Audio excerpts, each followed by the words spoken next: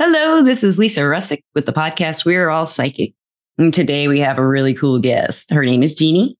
And Jeannie, would you like to say hello? Hi, hello to you and hello to everybody.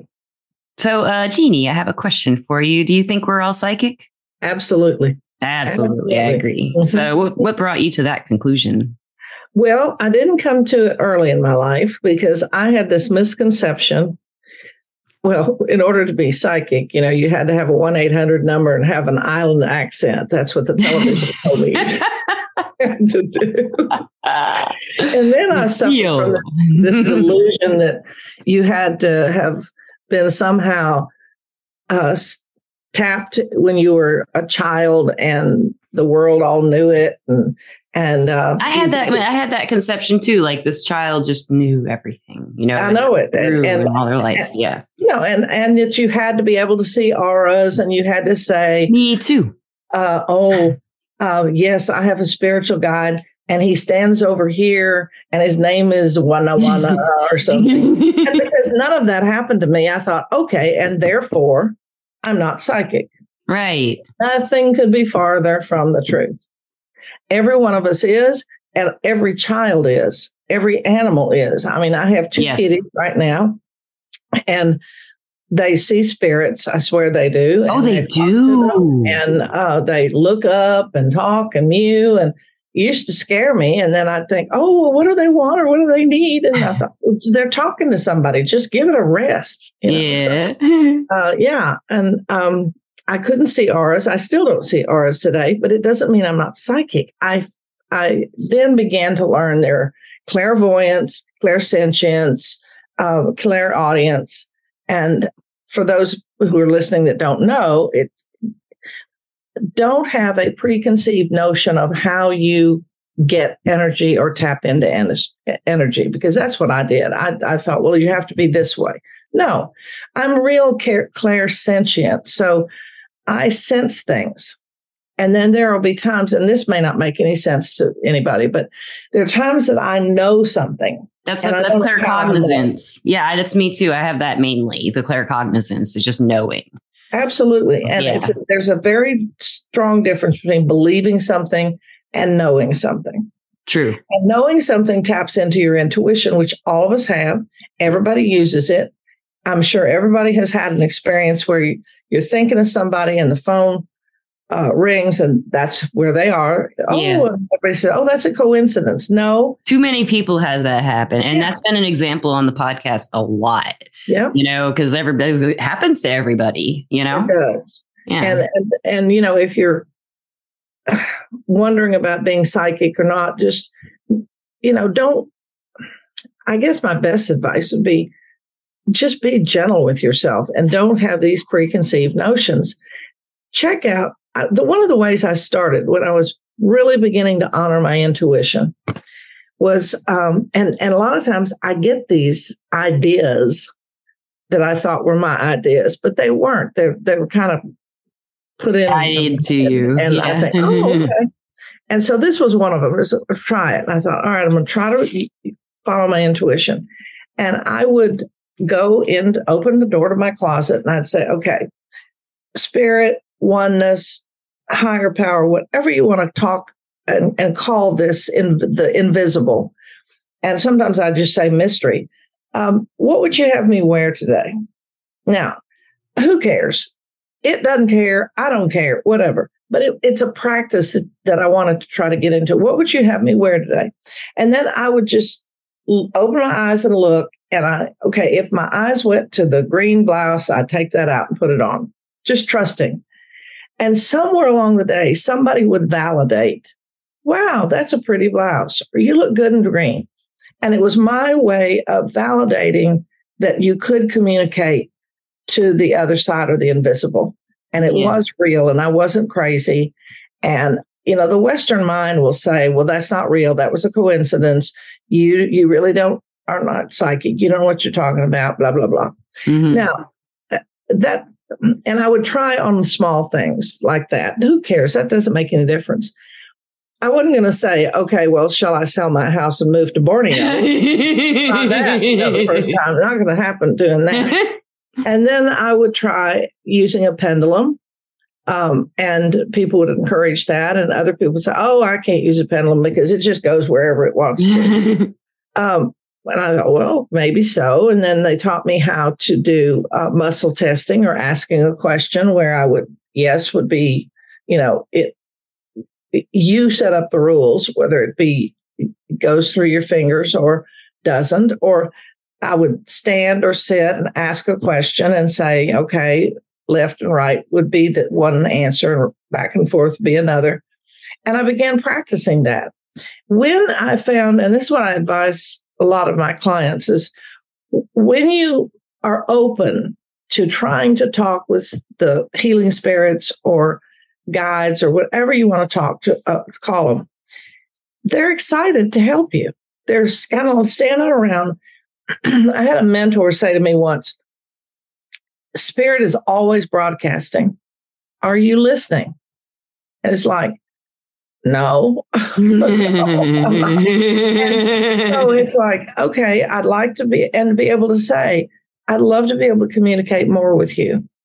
And the more you try this, the more I'm sure they're humored by it as well, but the more they're willing to do it. Now, what scared me at the beginning was I didn't want some spirit I didn't like to come in. Right. And visions of, what's her face's head turning around and The Exorcist. Yeah. The Exorcist and Poltergeist and all those horrible movies came in.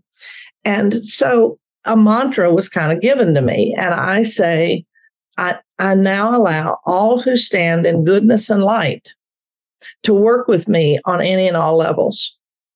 And it was kind of a protection. That's awesome. I like that. I might start using that. If there's anybody out there that's not in goodness and light, y'all go talk to somebody else, but don't.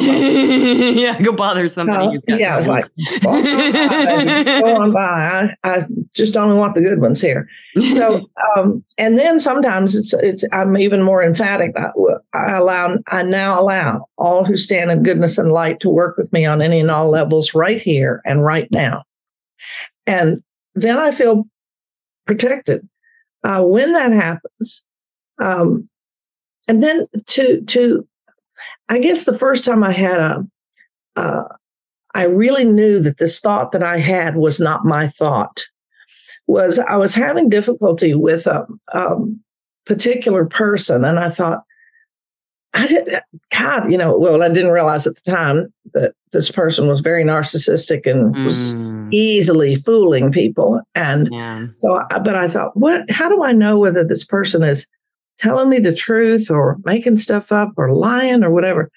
And this thought came into my head. Actually, I was washing my hair and I thought, well, I guess this is the way the Spirit speaks to me when I'm busy, not paying any attention, So this thought came in my right side and left the left side.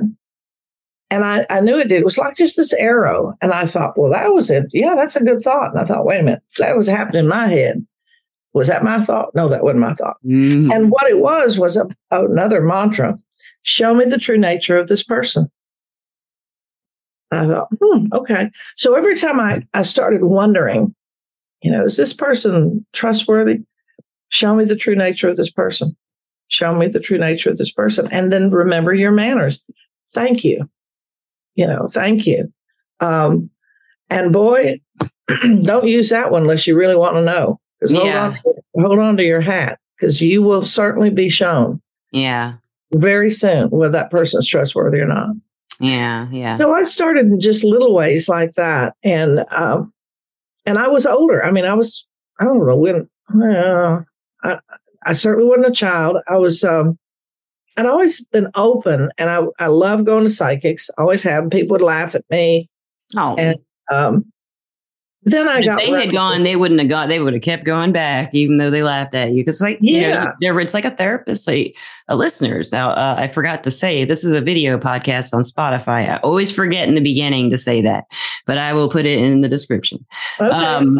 Before the podcast, she told me that she is also a professional psychotherapist and a shaman. So two things she's integrated in some way to work together. And I think that's just really great. And When you do work with people, do you integrate them both, like for certain people, and other people keep them separate, or do you? Yes, definitely. Yes. Definitely, because, I'm licensed by very sterile bodies, but I understand why states would have licensing boards so that people aren't taken advantage of, which unfortunately some people are. Yeah. So I do keep them very separate. Now, not with some people. I also take people on retreat. So I'll take people, I'm not closed to men coming on the retreat, but so far only women usually want to go. And so I'll take them, and I have begun. Some of them have been clients before. Some of them have been, I've done workshops. And see, my psychotherapy business is rooted in helping people who have either had addiction themselves, who are in the throes of addiction themselves, or family members. I work a lot with the family members, which used to be husbands and wives. And today, the family members, 99.9% of the time, are parents. So I work with them a lot, and they're used to the darkness. And so if they're open to using any kind of form of spirituality to help them, then I'll also teach them how to do a shamanic journey, which gets them into touch with their spirit guides and their animal helping spirits. I guess I'm old and crotchety, because there are some people who will call me and say, "Oh, do you use ayahuasca? Can you teach me? Can you?" And the answer to that is no. Not that kind of shaman. No, time. My belief is that we don't need an intermediary to speak with what created us. We are a piece of it anyway. I say we're the piece of the DNA block, the chip off the old block of whatever this thing is that started in creation, created everything. And I don't know whether you all are looking at any of the pictures that are coming back on the James Webb. Yes. Oh my gosh. Yes. Oh my gosh. Did you see the star that was beyond the universe? I know. Yes. Yes. And the picture of two galaxies colliding. Yeah. I mean, seriously, if you haven't looked that up on the internet or on wherever even every kind of social media has a link to it, and started looking at those pictures. Mind just blowing. Yeah. And the first thing that ought to come to your mind is get over yourself. You're not that important. There was that one real wonderful picture of here's Jupiter, and it's like a giant basketball size, say of a basketball. And then here's the Earth. They put it up against it to show the size. And here's the Earth, and it would be like the teeniest, tiniest button you have on any kind of wardrobe. This teeny weeny little thing up against. I can't even think of anything that small up against this giant planet. And so we're just so insignificant, and yet, boy, is this ego. We feel big, though. I feel sometimes like I am just huge. My head is just like there's too many thoughts. Like if the thinking, sometimes it gets away. But you can think your way out of stuff. But if you haven't learned that yet, or you never really were that way naturally, I had a psychotherapist a lot like you, and it took her a while, but she did tell me she performed Reiki and stuff like that, and she practiced when I left. This was one of my 20s. And then when I came back, she did tell me that she was a witch. So she practiced, white witch. That's her thing. But in my mind, it was more like shamanism, because she did the guided meditations and stuff like that. So, but I was really lucky. She was one of those open-minded types. So when I first was thinking, I'm psychic. Well, who do I tell? I called her, and she's like, so you're psychic? And then when I moved back here, I started working as one. And she's like, oh, good. Because when I would have therapy with her, she'd be like, you'd make a good therapist someday if you wanted to do that. And I was like, I don't think I do, because I'm not put together right yet. And she said, this is great that you became a psychic, because this is like where because she had said that before, that I could bring things out of people and change their thinking. And she changed how I think. She taught me how to change how I think, which is, it's a hard thing. It's very hard to do. For me, it was. But once I learned it, I can apply it to every area of my life if I will do it. Because sometimes I want to sit in the suffering. Well, yeah, I think you hit a really good point. This is about action. It's, I mean, there are miracles that happen just with, doing nothing. Of course there are. But for the most part, it's like, what are your spiritual practices? Practices. And we'll say that. They'll say, well, you can't win the lottery if you don't buy a ticket. It's like, yeah, what action are you taking? Yeah. And, but one of the things that I also have my clients do, I'll say, what are your spiritual practices? And they'll say, oh, well, I pray. And I said, no. That's one of them for you. But what else? And one of them can be, you've sat at your computer all day and you've Zoomed all day or whatever. And it's like, get up, walk out in nature, look at things. Don't take your dadgum phone and put it in your pocket in case you have to call 911. Or an EpiPen if you have. Don't listen to it. Don't have the earbuds in. Yeah. Listen to the birds. Yes. Listen to the wind. Listen to feel it. You can feel it when you listen to it. You just listen and you start to feel it all. Absolutely, like the green and the growth and the vitality of nature. It's really there's a lot of vitality in nature, and especially this time of year, fall, sun, summer, and the spring, winter. There's vitality, but it's different. It's and it's so much smarter than we are. Yeah, it works. I wrote a poem called Grace-Filled Trees. And in there, I talked about how that tree is, I just was outside pondering it one day. I've always loved trees. And I went to, let me back up. I'm all over the place here. When I was first moved to Los Angeles, I guess I was living in Orange County. It was about the year 2000. I moved up here and I was driving down a boulevard, Venice Boulevard, and I heard on the radio back in the olden days when we watched the radio, listened to the radio, watched the radio. And they said, well, there's a gathering of the shaman and the healers from all over the world at Big Bear. And they went into telling about it. And I thought, I have to go. And I thought, why do I have to go? One of those. I don't know. Arrows. I had moved here from Texas, and I thought, well, I don't even know where Big Bear is. I think I've heard them say it's up on some mountain, but I have a 14-year-old Honda. Is that going to make it up there? And I thought, well, then I don't know what's there. And I'm still kind of suspicious of all the weirdness here in LA, but something drew me here. So I thought, well, I don't know. So I did stop finally and get on the internet, and because they'd named some people, and I started looking at it, and I saw this woman who lived in Topanga, and that's not too far. And I thought, okay. So I called her and I said, may I have a session with you? She said, yes, go ahead. Yes, I'd love to. She said, may I dream for you? I thought, yeah, okay, whatever that means. Knock yourself out. What did that mean? Did you find out? I don't know. Yeah, sure. Do what you want. So I went to her and I kept giving myself permission. I thought, no, if she's too hippy dippy or weird or woo, I just say, thank you very much. Bye. And I just kept going, trusting my intuition. And I met her and I thought, this is a nice, cute little place. And she had all these little tchotchkes all over her room. And I thought, well, okay, well, I guess she collects these things. And so I said, I don't know why I'm here, but I think we have worked together. We have worked together to do. And she looked at me and she said, yes. She said, you've come to us to teach you how to be an elder. Oh. And I started to cry. Oh my God. I know you're right, but I don't know what that means. Yeah. I did too. I thought, yeah, you're right. I don't know what it means. And so she, had me sit down. She started pulling a few cards, and I don't like the traditional tarot deck. What everybody says, this is.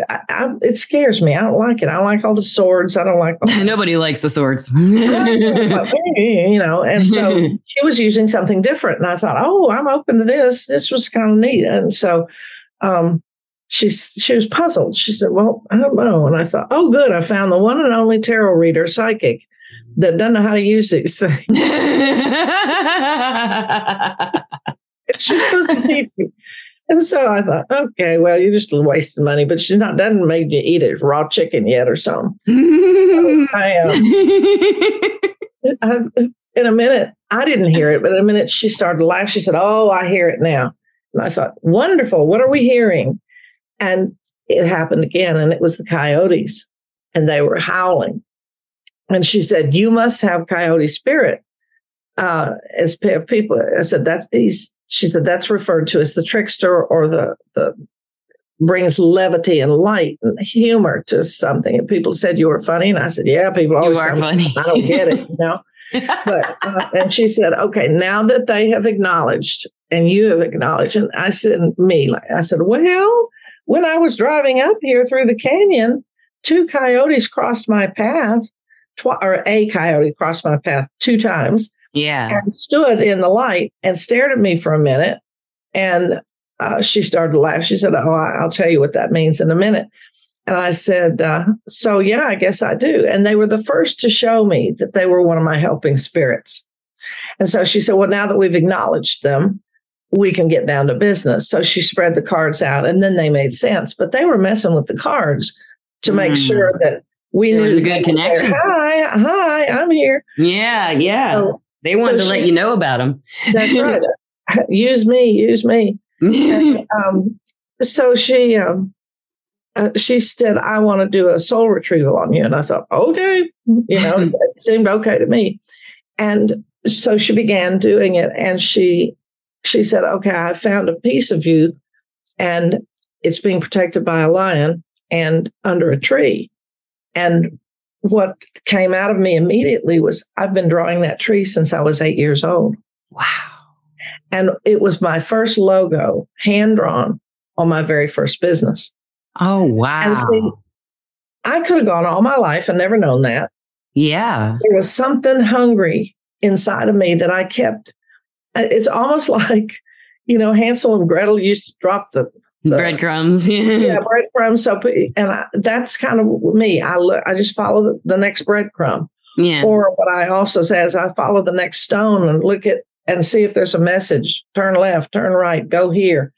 And that has served me well, and it's led me to people. It's led me to you, the podcast. Yeah. And led me to. I'm open to it. And I'm cautious. And I keep singing inside because not everybody, unfortunately, is trustworthy in this world. But, use that mantra. Show me the true nature of this person. And boy, you'll get shown. But so that's kind of how here in California, how I started.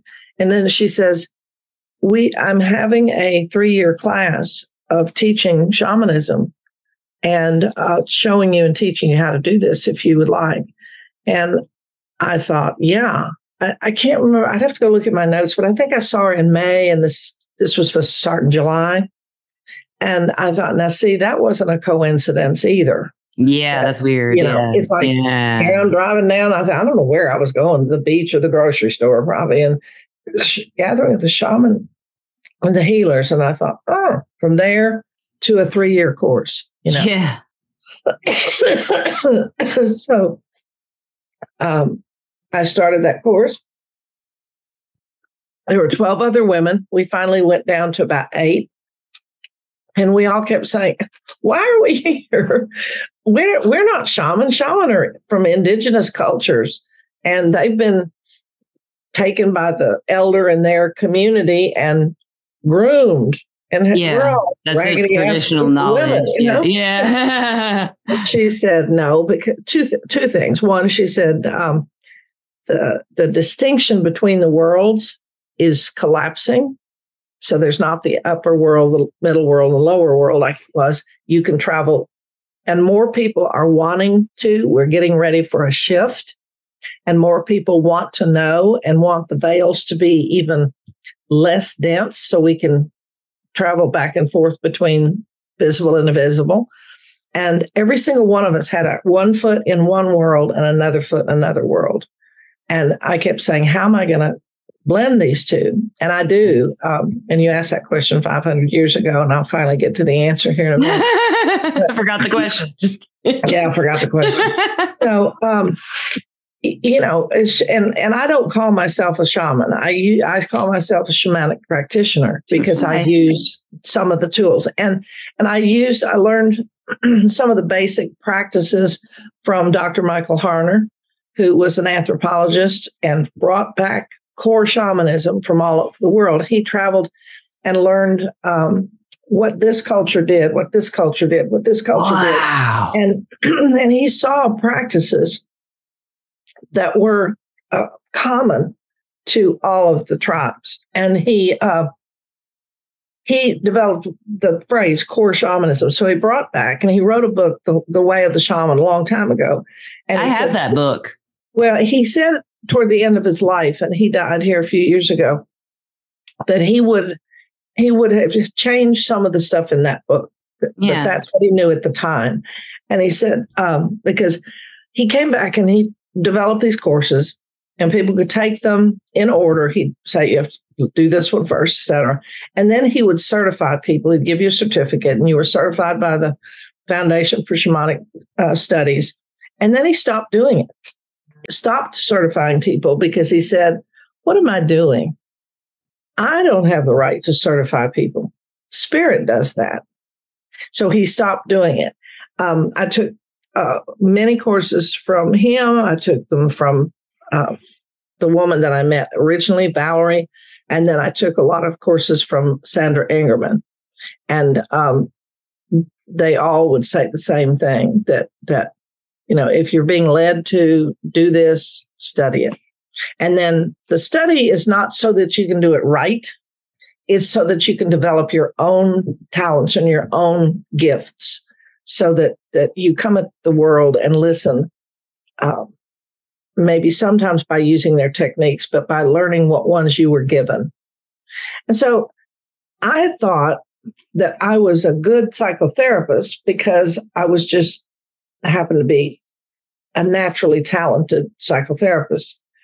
And I've come to realize that I was using my intuition probably more than I was using my training. And I have a podcast as well, but I don't do visible because most of the time I'm in my pajamas. Yeah.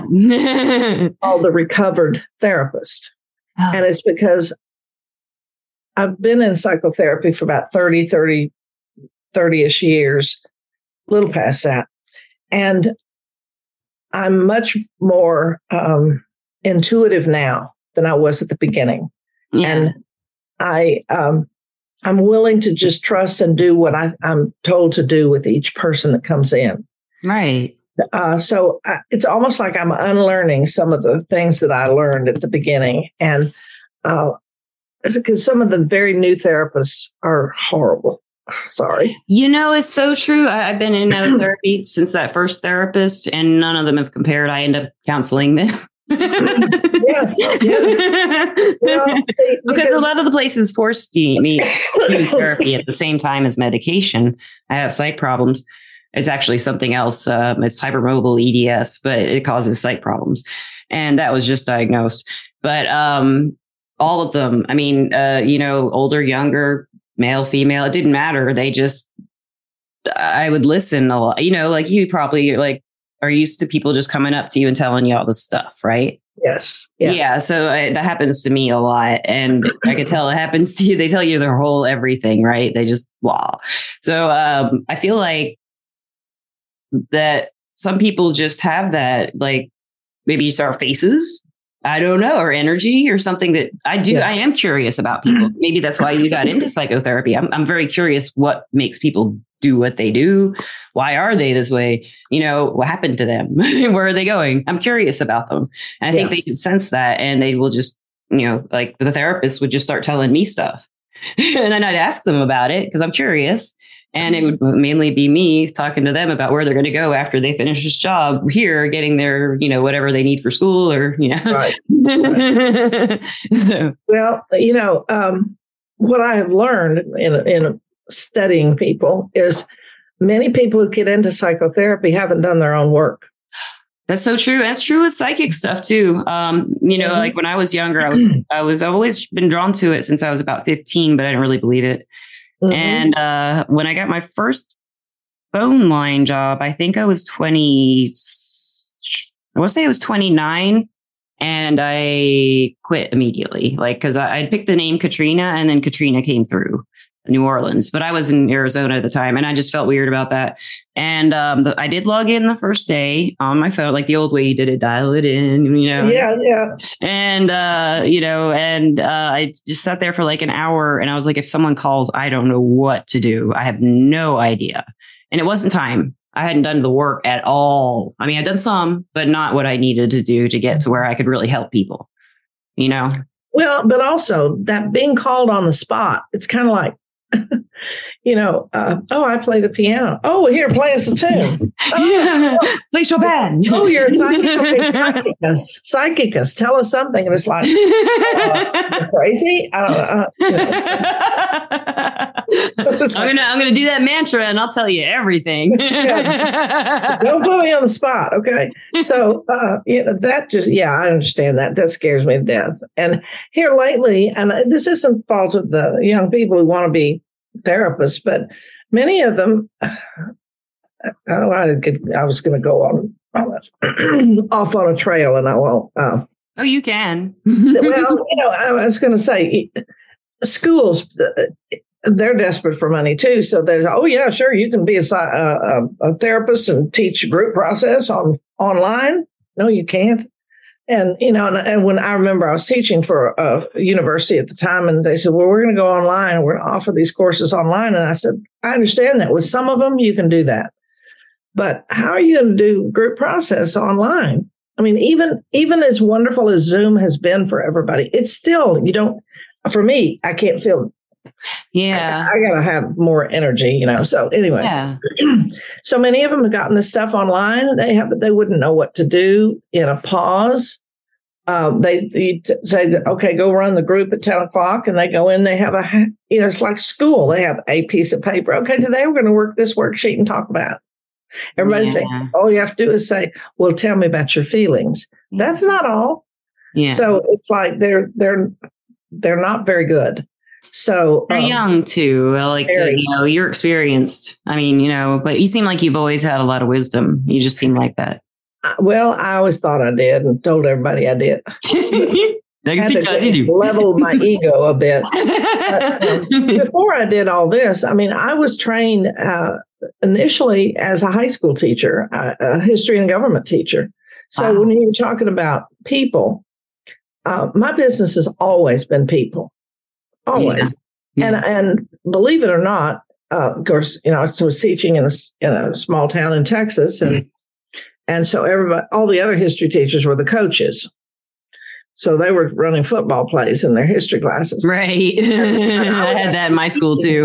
Yeah. So I guess they thought, well, let's get them to do that. So I said to my students at the time, I said, look, if you want to know when a certain war was, go look the numbers up. Go type it in. But if you want to study people, that's my history class.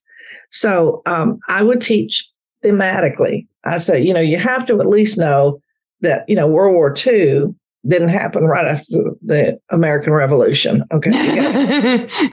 You have to have that. But otherwise, let's talk about people. And then there was no such thing in the olden days, in the dark ages, where there was no internet, there was no cell phones. But I had gone to University of Texas in Austin, and they had done big lecture classes, but they would do slide music presentations. And I loved them. And I thought, well, I can do that. Of course, I didn't have any equipment. I had no idea how to do it, but I discovered how. And back in those days, I would take a camera out of the library. We had to check the special camera out, and I'd take pictures, lift the pictures out of books. Forget copyright. I have to be an attorney at the time. And he said, as long as you use it for educational purposes and you don't make money on it, it's fine. I thought, okay, good. So I would be teaching something and I would show one of those. I would put it to a record, a vinyl, and know when to flip the slide. Well, it went like wildfire around the school. And so people would say, can I come into your class and see this today? And I said, well, yeah, you can, but I need a note from your teacher. So, I'm not stripping the whole school of classes.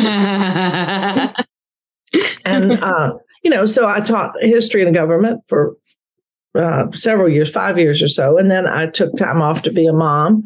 And then when my daughter was about 10, I went back to teaching. And I thought, I love graphic arts. And I thought, well, I'm going to add that. So I signed up to do graphic arts. And that's when I kept this nudge, go get trained as a therapist, and especially to work with alcoholics and addicts and their families. And so that's what I ended up doing.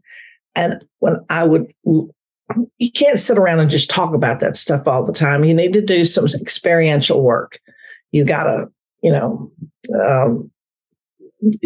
be able to act some of this stuff out, do role playing and stuff. And I remembered one time I was listening to this gentleman, and he was talking about something that happened in his childhood. And that's kind of my specialty, is family of origin stuff. And so I was listening to him intently, and all of a sudden I said, you were in the kitchen, right? You were about 8. And he said, yeah. And he went on and started talking. And then he looked at me, he said, how did you know that? And I was saying the same thing to myself. You're already like, how did I know that? And I couldn't let him know I didn't know. What'd you tell him? So I just said, just a guess. Go ahead. And he finished it. And I thought, that's right. How did I know that? And that's detailed in the kitchen at 8. Yeah. That's yeah. And I could see exactly where he was and what he looked like at 8. Right. Absolutely. Yeah. And the thing is that when I went to try to describe it to somebody, it wasn't that all I could really say is it was a knowing. Mm-hmm. I could see the kitchen counter, and I had a sense he was there, and I had a sense he was 8. But it wasn't like I could see a picture like I see you right now. No, it's like in your mind's eye. It's like a dream or like a daydream. When you have your eyes closed, you're just daydreaming. You can see things or know things. Like I'm a writer too, and I feel like you've done some. Have you done some? Yeah, I can tell you speak. Mm-hmm. You're a good speaker. Yeah. But I feel like writing, especially, gets that part of the imagination going. I wrote fiction for years. And fiction is just like, you have to get into all these curious people's heads to create them, mm-hmm. and it's really fun. And it took a lot of work. And actually, speaking of doing the work on yourself, for me, that was a lot of doing the work for myself, was writing books, because these characters had a lot of the problems I had. Mm-hmm. That happened, yeah. And I would work through it kind of. I didn't realize I was doing it though. See, that's it. It's something that has maybe an adversity in our own lives that calls us is a better word, calls us to not resolve it, but walk through it. Or it's in shamanic world, we call that an initiation. So you're initiated into it and hungry for an answer or resolution, or just curious about it. Yes. And then it becomes an integrated part of your life. Yes. I don't know if that makes sense to anybody, but if it does make sense. It does to me, because I really did study. Like I told you listeners, I told you before the podcast, I may have mentioned it before on the podcast, but I always had, when I first started working with energy and thinking, am I psychic? Shamanism, like I told her, was the one that I was drawn to. And I did work with it for about 10 years, maybe. And then when I started doing readings professionally, I could take people into trance on the phone. Wow. And I call it, I didn't know what I was doing really, because I studied it here and there, like through books or internet, and a lot of different information out there. So like you said, you're really learning your own way. Right. And the main thing that would work for me is to go to the lower world with my guides. And we take them to their spot. I didn't know lower, upper, middle. I didn't know those. Right. So we would just go through a cave, and then we'd be in a spot. So I would just call it their place. And I would describe it to them, and they'd always know what it was somehow from a dream or somewhere they'd daydream about being, or, usually it was in their dreams as a recurring dream place or something like that. Mm-hmm. And, you've probably done this kind of stuff, and you can see things there that maybe you aren't right, Yeah, absolutely. Talk to animals and trees and whatever's there. One time I saw somebody's place was just like a big rainbow disc in space. And I was like, well, that's interesting. Ooh, I want to tell you about one that I did. I was doing a soul retrieval on a young woman. And at the time she was in law school. And she'd come from a family that back in the cave, that didn't believe women should have an education. Why are you doing that? Why did you even go to college? Why would you go to law school? And so she did it anyway. She was, she may have been gone back to school in her 30s, I guess, to go to law school or late. Yeah, because she already had a bachelor's, so she was going to upper school, and she wasn't in her 20s. So I said, okay, we'll try to find the pieces of your soul, and I'll bring them back if they want to come back. So, okay. So I'm normally find hurt children or people, and so here was this little girl, she was about 14, in a crescent moon. And the crescent moon, they made a swing out of the crescent moon. So the swing was there, and she was swinging just as happy as she could be. And I thought, that's great. First of all, you're not the age I usually find. Secondly, why are you happy? Yeah. And so I said, hi, I'm here. And do you belong to so-and-so? And she would like to have you come back. And if that's what you'd like, and how did you get here and everything? And she basically said, I'm here to protect her gifts. And I said, okay. And she said, her family didn't want her to be educated. And so I thought I'd just take this off, because otherwise she would have been, I wanted her to be curious about it. And otherwise, if I'd stayed, they would have beat me up and beat her up. And she'd never done this. I said, makes sense. So she's ready for you to come back if you're ready. I said, yeah. So, and there was a song, and it was, would you like to swing on a star? Carry moonbeams home in a jar. Oh, those were the lyrics, and I thought, I know that. What was it? Who sang that? But that was what she kept singing. I kept hearing in the background. So my instructions are, when I come back from a shamanic journey for you, I ask that you don't ask me any questions. I have a pad and paper there. I'll tell you about what I experienced. You write. You take notes.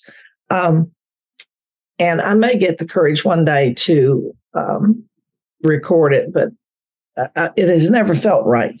So you record it. I mean, you record it, and whatever we remember.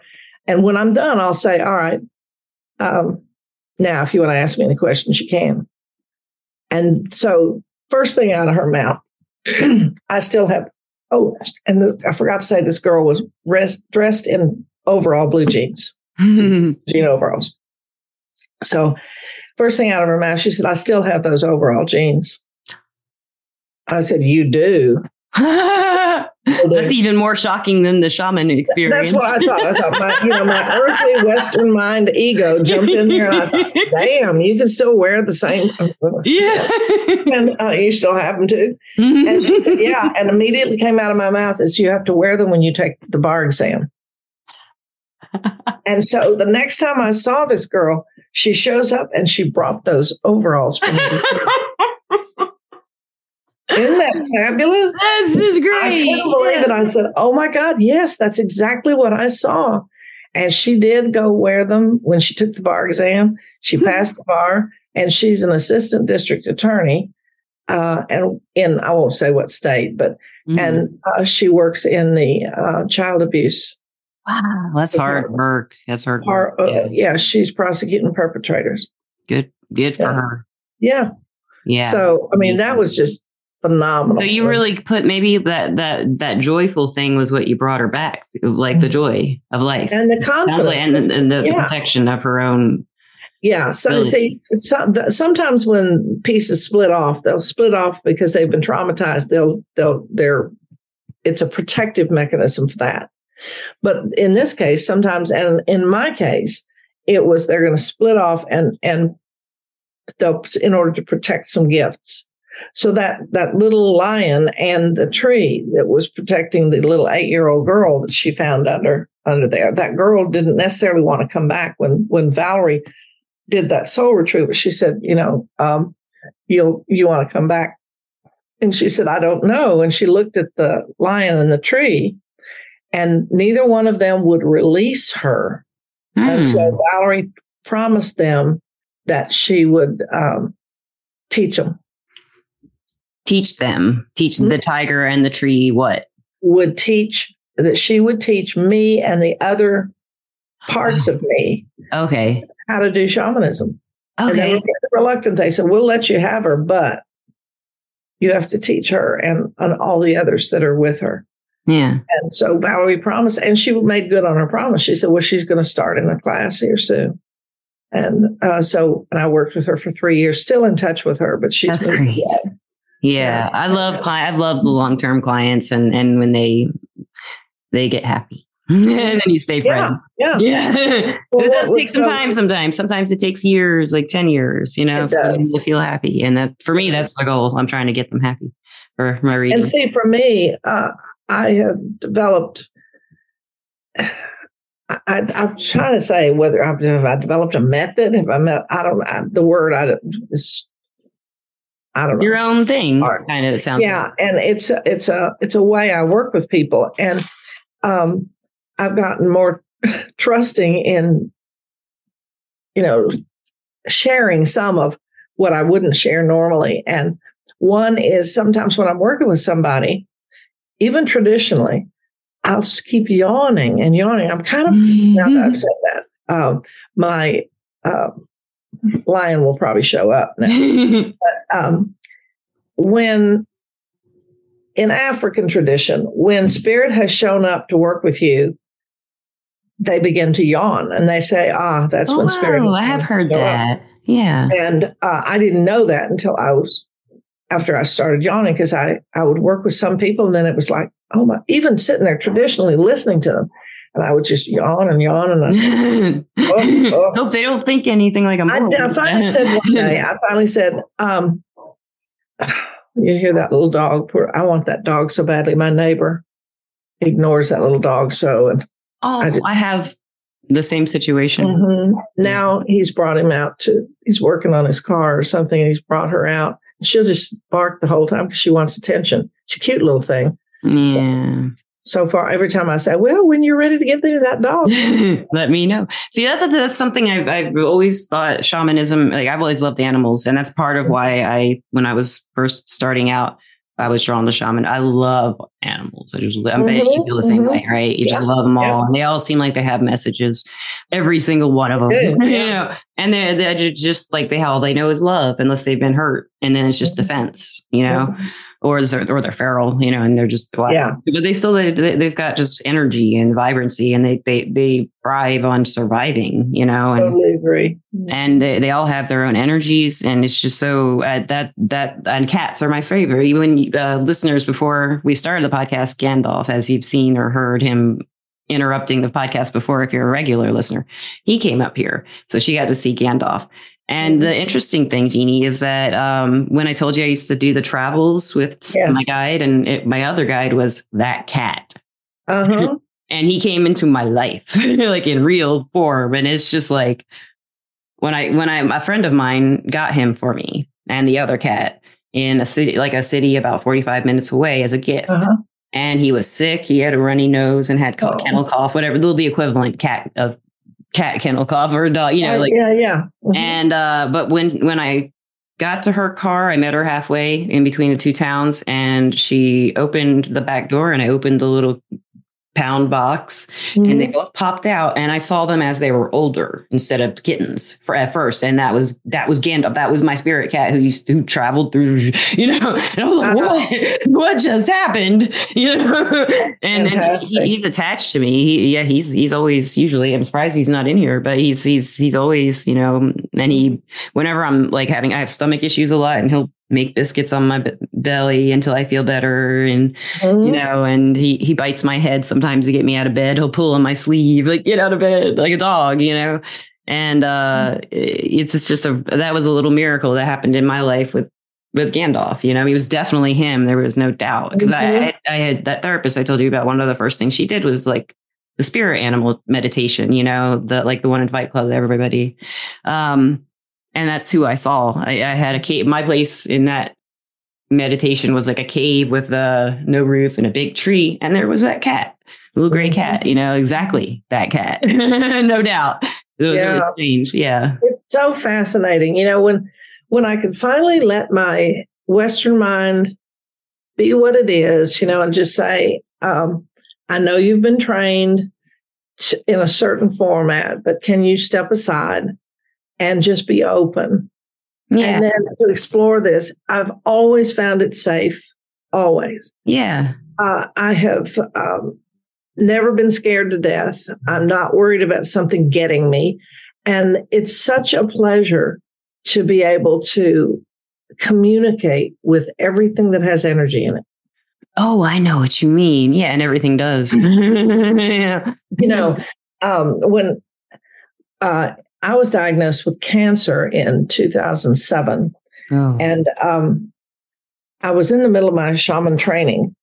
And that weekend, when we went to gather, we were to be studying in plant medicine and herbs. And I've always had allergies, and that has never been attractive to me. Flowers, et cetera, have represented me sneezing. Yeah. You know, it's like, oh, and yet I've gone to Chinese medicine people and everything to try to do something about my allergies. And they would say, here, to use this, or somebody say, use this oil. And I think, oh, the oil makes it worse. You know, or I did herbal teas and I just cough. And finally, you know, so one guy I was dating said, I think that's making you worse. And I started laughing. I said, I agree. I totally agree. So we gave up all that. Did you ever find a way to take care of your allergies? Yes and no. I still am working with it. And believe it or not, one of the things that is the best for me is I have a lady an acupuncturist that made a formula with heliochrysum, which is sunflower. Yeah. It works better. And when she gave it to me, she said, here, I want you to use this. And I thought, oh, lady, please. And, but, you know, I felt bad. And I thought, okay, how much is it? She said, okay, I'll pay for it. Well, now she's moved and I find her wherever she's moved. And as we're speaking, she's sending me 3 more vials of this stuff. And I put it all in. It works better than, you know, $7,000 a minute with allergists who say, yeah, I know, right? You don't have any allergies. Well, the one thing that might help you though is I do this for my boyfriend. I don't know if you've learned this before, but if you pinch like the nerves, those little spots in between your fingers, that can like drain your sinuses. I don't know if that would stop you from sneezing, but it does kind of drain your sinuses and rub. Yeah, mine is much more congestion, and that does definitely help. Yeah. I learned that from an art teacher in like 6th grade. And it's weird. I just remembered it when I was dating him. And I was like, oh, you know, because he was sniffly and stuff. And I did it. Yeah. He loved the hand rubbing anyway. But it did work. It dried him out. And I was like, oh, I forgot about that. It can stop headaches too sometimes, like especially if they're sinus headaches, you know? Oh, yeah. Or atmospheric pressure headaches. Yeah. Well, but anyway, let me go back to this weekend. So my attitude wasn't the best. And I was also depressed and scared to death because, you know, the big C. So she said, okay, I want you to go out on the land, because she lived in an area where there was a lot of land. She go out on the land and find a plant or two or tree or something to talk to and let them teach you. And I thought, oh, no. And I had been in her class long enough that for her to say, go out and talk to a tree didn't bother me. I thought, okay, I can do that. So I went around and I thought, I don't like all this. And you know, I don't like bugs, although we don't have really bugs in California. But finally, I had a little chair to sit on, a little folding camp stool. And I thought, okay, I'll use this white oleander because it reminded me of the oleanders when I was a kid. And so I thought, okay, and I kept moving my little stool because I'd set it down. I think, well, here are all these ants crawling over my legs. So, and you know, you're not supposed to kill anything, which is fine with me until it comes to roaches.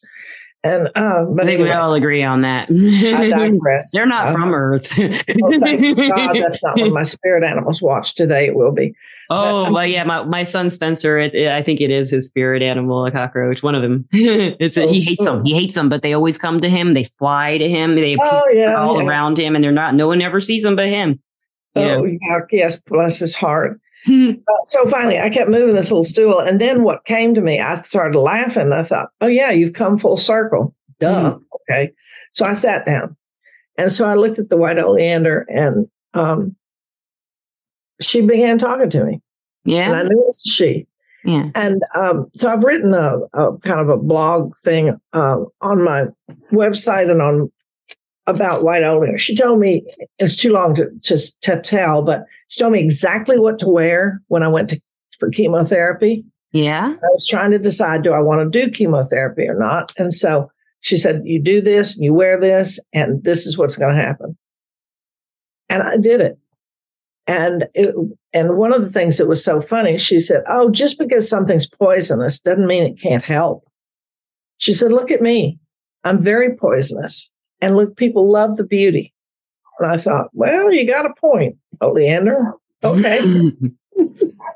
and I did. I did it exactly the way she said.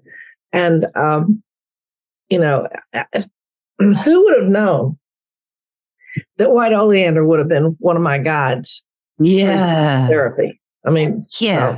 I'm assuming the chemo worked, right? 15 years later, here I am. And I'm supposed to have been dead in 6 months, but that's amazing. Didn't happen. Yeah. Oleander didn't want you to. I'll tell you something funny too. I love to go out and talk and I'll tell people, I say, okay, go out and just get a perspective. Sit down and look at 2 trees or 2 plants. They're not saying, hey, I have 437 leaves. How many do you have? I have a BMW. What do you have? How many likes do you have on Instagram? I have so many likes. None of that. They're just standing there awaiting spirits refilling. I mean, I look at all these poor dying things around here because it doesn't have any rain. And they're just there being a tree. They're surviving. They're just trying to survive in the desert. I lived in Arizona, so I saw that. Yeah. Like the animals, they're just trying to get by. The plants are weird. It's like Dr. Seuss, It's incredible. But they're so funny. They love to joke. I was taking some women on a journey to someplace near their home in the third world, the middle world. And to observe. And so I went to this little park near my house too. And I thought, I'm going to try to become one with the rocks because the stones, the ancient ones have been here before any of us. They some were underwater, some of them were now exposed, some were still underwater. I love some rocks. I have rocks all over the place. I mean, I've got rocks. I do too. I have them everywhere. I do too. All over. I have them everywhere. So, bowl of rocks, a rock bowl of rocks. I have bowls and bowls of rocks. Yeah, they're all my little sacred objects. And my grandchildren come over since they were even 2 or 3, and I'll say to them, these are Lala's sacred objects. They're not to play with, but you can touch them. And they'll sit there for hours and touch them, or they'll pick up the bowls and make sounds, and they love it. So anyway, this one day, I thought, I'm going to sit on this big boulder in this park and just kind of become one with it and see what it has to tell me. And so as I was getting ready to sit down, I got this image of these khaki clothing of some sort. And then I thought, oh, these are shorts. Oh, that's a butt. His butt. And it was sitting on me. So you were the rock. I was, and I started laughing. Oh, I scared my cat. Oh. I said, oh my gosh, do you have to put up with this sort of thing all the time? And the stone said, well, yeah. And I started laughing. I said, oh my gosh. I said, I always thought it was something, magnificent and beautiful. But I said, here, this old button and khaki shorts sitting on top of me. And I said, and then I bet you have kids stepping on you and everything. And we started laughing. Rock and I started laughing. And I had not had such a fun experience with like a friend. And I know now an energy, a spirit of the rock was just fun, right?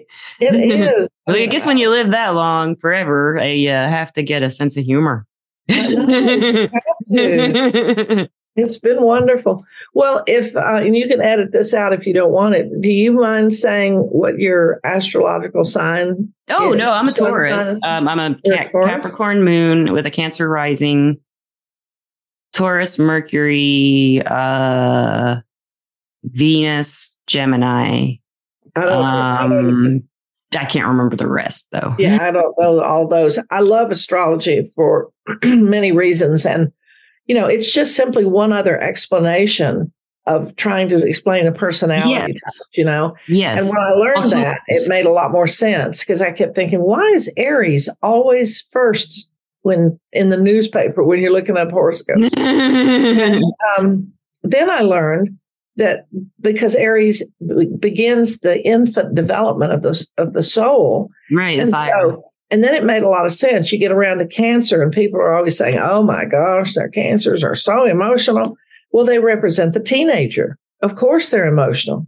And then you move all around, and then people get more intellectual, more heady, and until they're finally incorporated into Pisces, which kind of incorporates everything. So it made perfect sense to me. But that's interesting because I'm right there on the cusp between Cancer and Leo with my sun sign. And then my rising sign is Scorpio. Interesting. You do have Scorpio vibe. You do. And my I always love Scorpio. Moon is Capricorn. Ah, there we go. We're both Capricorn moon. No, we're on so well. Yeah. And my daughter is a Capricorn with a Cancer moon. No, Cancer rising. And she has 3 children. She and her 3 children all have Cancer rising. Oh, wow. They must feel very strong love for each other or something. They do. Yeah. That house is full of emotion, and they're all talk at the same time. You talk about really deep stuff really well and articulately. Yeah.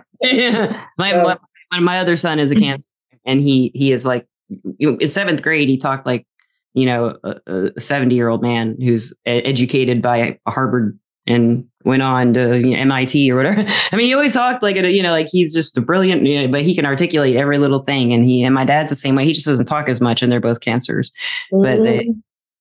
But it's interesting. I mean, we've talked about a lot. So this has been a really good conversation, Jeannie. I've loved it. And where can listeners find out about you? Like you said, you have a website. I do. My website, and being from the South, maybe y'all understand it. It's called Fresh Out of Plans. FRESHOUTTA, not out of, but Fresh Out of Plans, PLANS.com.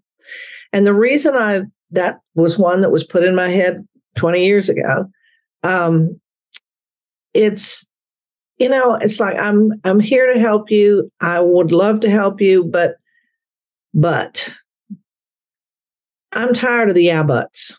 If you truly want to listen and follow direction, fine. If you have another plan, go use it. Yeah. But it's not going to work. And you'll be back. And when you're ready to really be open enough to follow direction, then call me, talk to me, email me, text me something. And if you're fresh out of plans, because I can teach you how to live in peace and joy and love, even in the midst of chaos. That's great. And I was going to ask. I learned how to do that with advice. It's like I grew up in an alcoholic home, and I know what chaos, trauma, and all of that is. And the people that I help that are still experiencing that with children, with husbands, wives, or themselves, it's like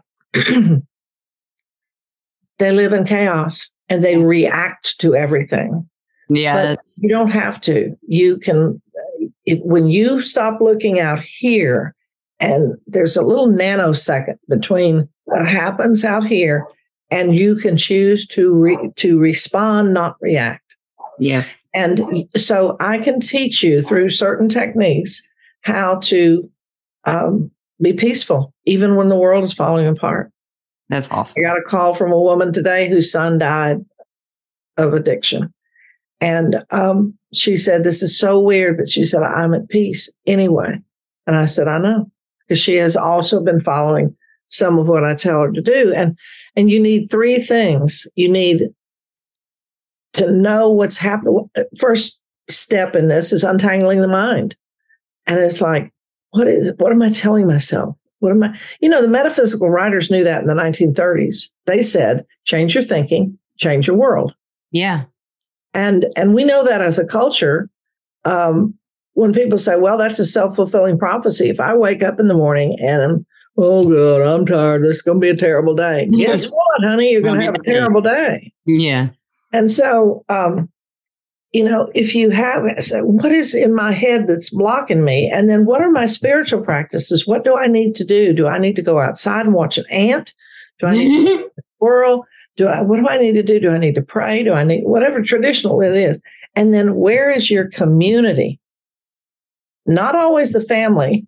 Sometimes that's not a community. It's a family of choice, not a family of origin always. Right, like a tribe. Where is your tribe? Yeah. And you have to have a tribe for two reasons. You have to have a tribe that supports you when you need it.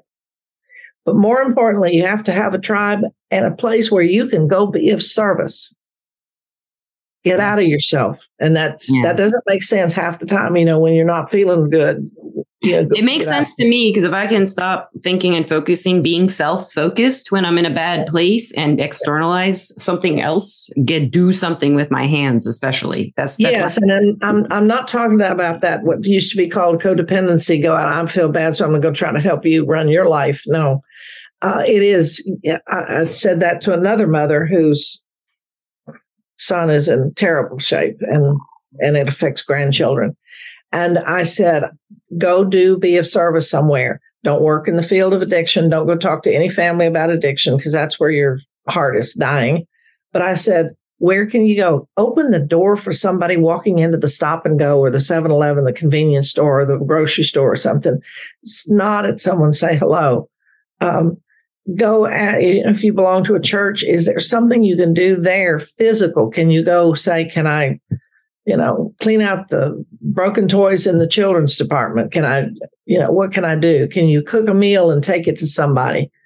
Do something physical and something. Yeah. So you think of somebody besides yourself. Because when you're in a bad spot, we just get self-absorbed. Yeah, very much so. And it's hard to get out of, but like you said, an action will do it. Yeah. And I just really thank you so much, Jeannie, for coming on the podcast. Thank you. It's wonderful to meet you. And I will put your information in the description of the podcast, listeners, so you can find her. You've got to. Perfect.